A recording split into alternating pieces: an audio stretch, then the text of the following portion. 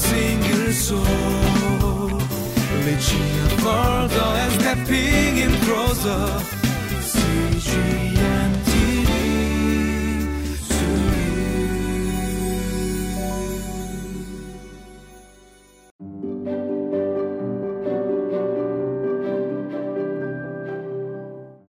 Hello everyone, welcome to Living Life. As we continue our daily devotions now, we look at the biblical character Habakkuk. We have been meditating on the book of Job, but in a continuum, the question remains the same. Like as Job, we see in Habakkuk the issue of God leaving this injustice alone. For Job's case, it was at the personal level. Now in this book, Habakkuk, it's at the national level.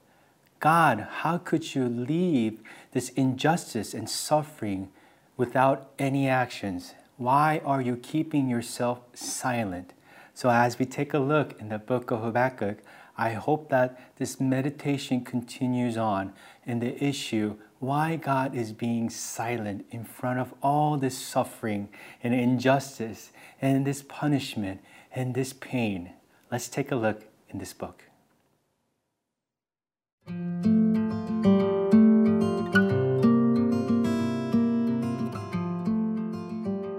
Habakkuk chapter 1, verses 1 through 17.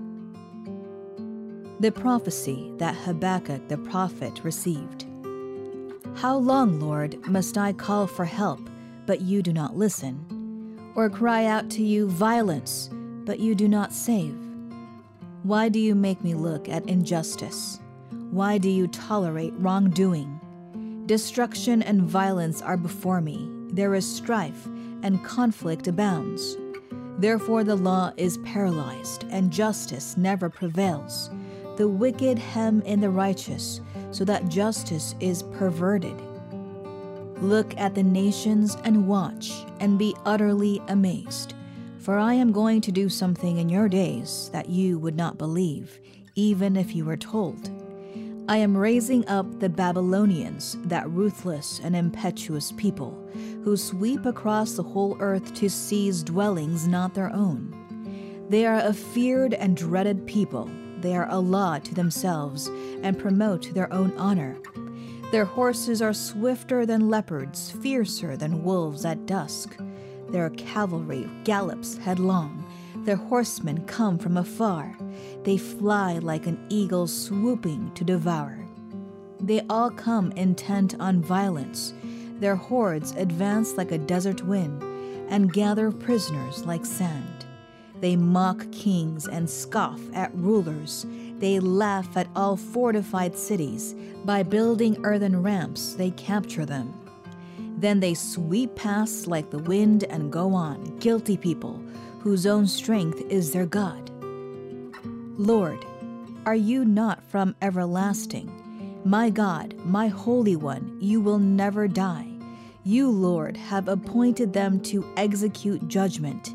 You, my rock, have ordained them to punish. Your eyes are too pure to look on evil. You cannot tolerate wrongdoing. Why then do you tolerate the treacherous? Why are you silent while the wicked swallow up those more righteous than themselves? You have made people like the fish in the sea, like the sea creatures that have no ruler. The wicked foe pulls all of them up with hooks. He catches them in his net. He gathers them up in his dragnet, and so he rejoices and is glad. Therefore he sacrifices to his net and burns incense to his dragnet. For by his net he lives in luxury and enjoys the choicest food. Is he to keep on emptying his net, destroying nations without mercy? Now with the same issue as we saw in the book of Job, Habakkuk raises two factors in his question. The first being in verse 2, he says, "How long, O Lord, must I call for help, but you do not listen, or cry out to you violence, but you do not save?" That's the first factor. How long? He's talking about the factor of time. how much more are we supposed to just wait and endure all this injustice and pain and suffering? Second is, why? In verse 3 it reads, "Why do you make me look at injustice? Why do you tolerate wrong?" I mean, what's the reason behind this, Lord? Why are you doing this? Not just being silent, but as the dialogue develops, you will see, why are you raising the Babylonians to punish your people? It seems like they are more wicked than the wicked found in Judah, but yet your people are more righteous than they are. Then how could you use the more evil nation to punish your people? Why? So there's two factors. A time, how long? Second, reason. Now these two are very important for us to address as a question in order for us to understand. It's very important. In every situation or circumstances, we question this. Okay, how long are we supposed to wait? When is it? Second, why? That motivates us to comply. But here, God says in response in a different way. He does not clearly, in a clear-cut sense, answer to how long or why, but rather says this, found in verse 5. "Look at the nations and watch and be utterly amazed, for I am going to do something in your days that you would not believe, even if you were told." And what is that? That he's going to raise the Babylonians to punish Judah. Now you will be surprised. It's an unordinary way of God acting out his punishment. I mean, I'd rather see God do justice by himself. But how could you raise the Babylonians?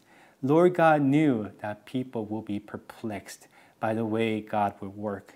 But here, what does God do in order to reorient Habakkuk's frustration, confusion, and perplexity? Well, does he give a clear-cut answer? I don't think so. He says things indirectly. He does so to say two things. How long? Until the wicked are punished. Until my punishment is fulfilled. Why? Because I hate wickedness. Based on that, what can we draw from that two factors?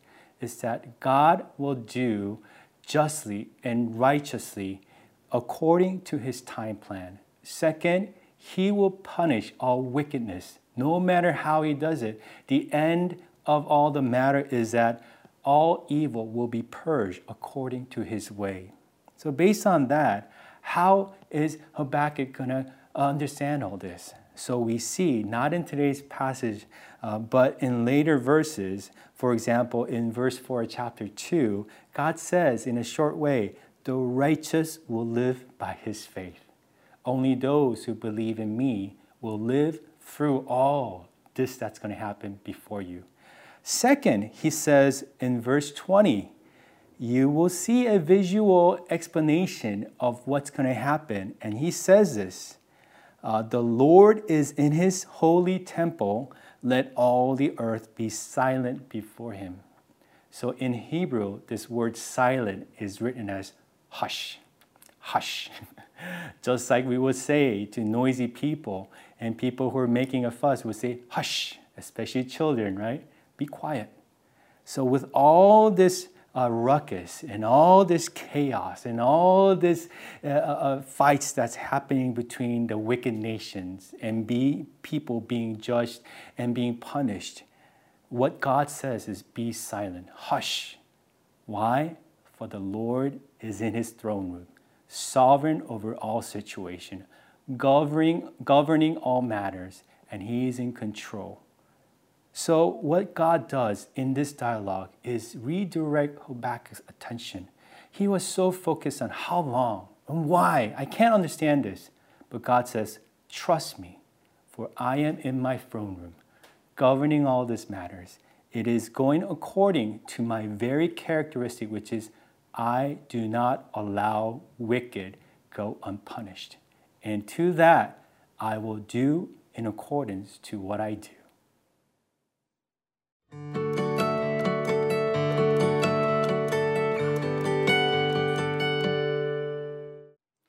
So the issue is trust.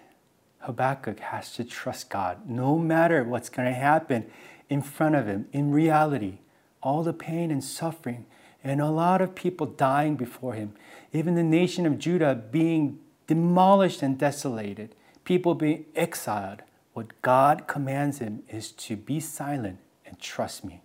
That is why later in chapter 3, we see a very famous part of the passage. Yet I will rejoice in the Lord. I will be joyful in God, my Savior. Now that expression only comes if you trust your Savior, Lord God Almighty. Without that, no one can ever say this confidently. And how about for all of us? The person who saved us is God Himself through His Son, Jesus Christ. And by the power of the Holy Spirit, we are able to open our mouth and say, I rejoice even in the midst of all the suffering and pain, for I know that God will deliver me. I hope that expression be true to you in your life, even though you go through all sorts of pain and suffering and all this perplexity that you have before you. Let your mouth shout out, I rejoice in my Lord, for my Lord is my Redeemer, my Savior. Let us pray. Father, Lord, I ask that you help us. Sometimes we are perplexed. We are so confused. But Lord God, you tell us to be silent, but yet trust in you. So Lord God, let that be imprinted on our hearts so that it could become true in our lives.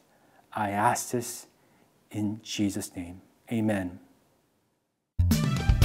For a single soul, reaching further and stepping in closer.